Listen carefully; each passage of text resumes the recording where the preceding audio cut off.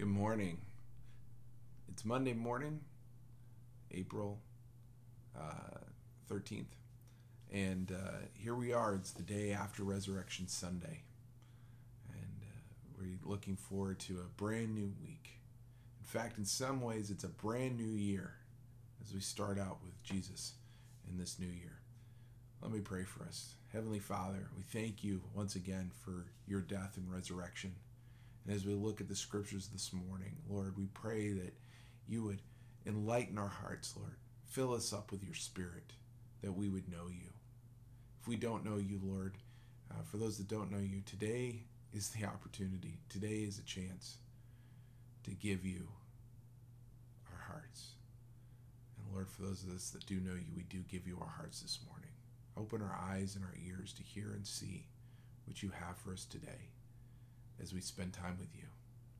In Jesus' name, amen.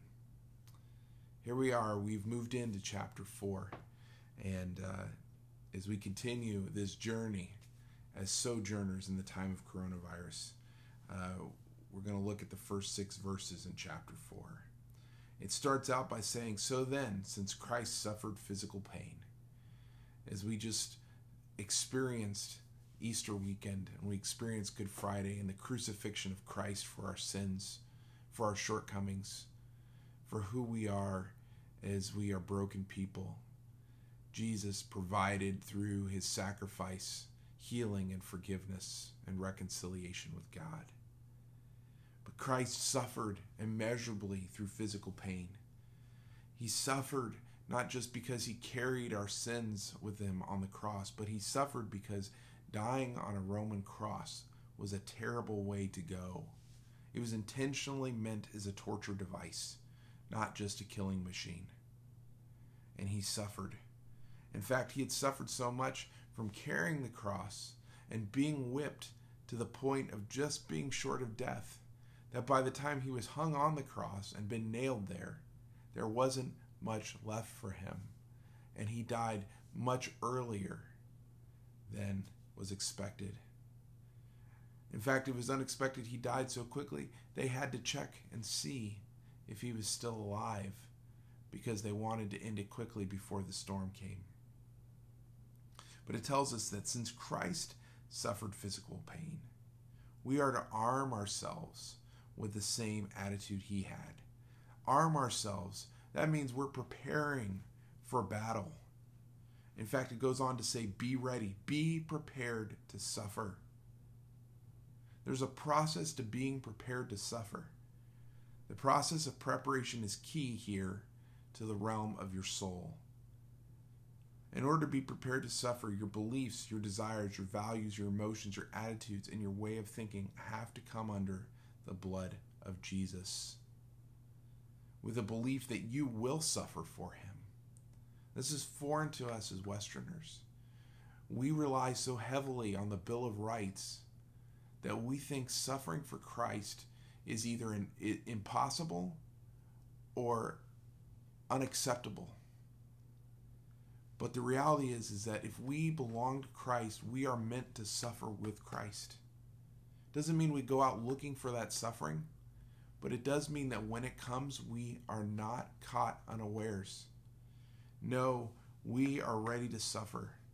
We have to have the belief that we will suffer for him, that we are already dead, but at the same time we are also forever alive. And so this suffering means nothing. He goes on to say, "For if you have suffered physically for Christ, you have finished with sin." Wouldn't that be spectacular if we were done with sin? You can't suffer for Christ and go on sinning. There's something that is purifying about persecution. When you suffer for Christ, it purifies you. You realize what's important, what really matters, and you no longer want to go on sinning. The same can be true in sickness or trauma.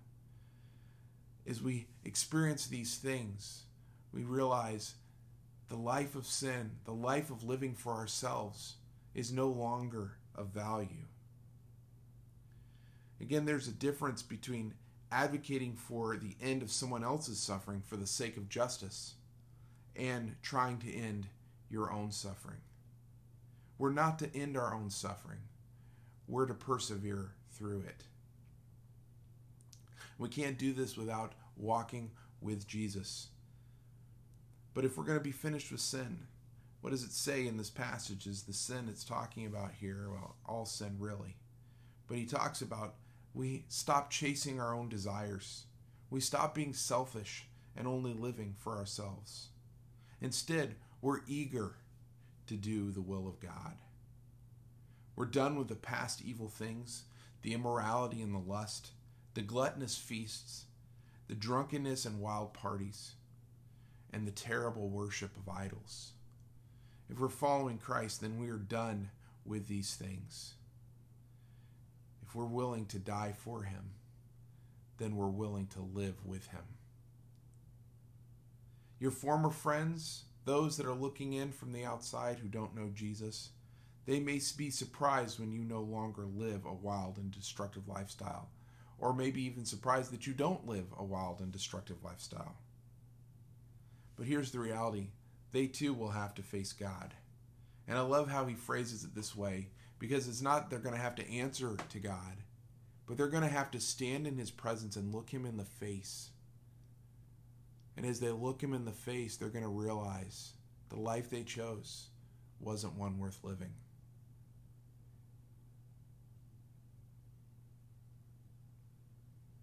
He stands prepared to judge, to make decisions about everyone. As we stand there and look him in the face, he'll be making the decision.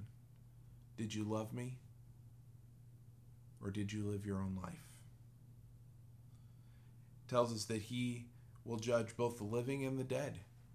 In fact, that is why when Jesus was in the grave, he went and preached to the dead, to all those that lived before he arrived on the earth.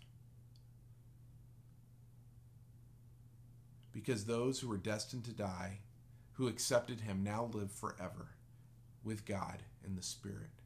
And the same can be true for us. Let me leave you with a couple of questions to ponder this morning. Are you prepared to face physical suffering? Not just emotional or intellectual discomfort for the sake of Christ, but physical suffering. And do those around you know you belong to Christ because you are finished with sin? Have a great week. God bless you, and we'll see you back here again tomorrow.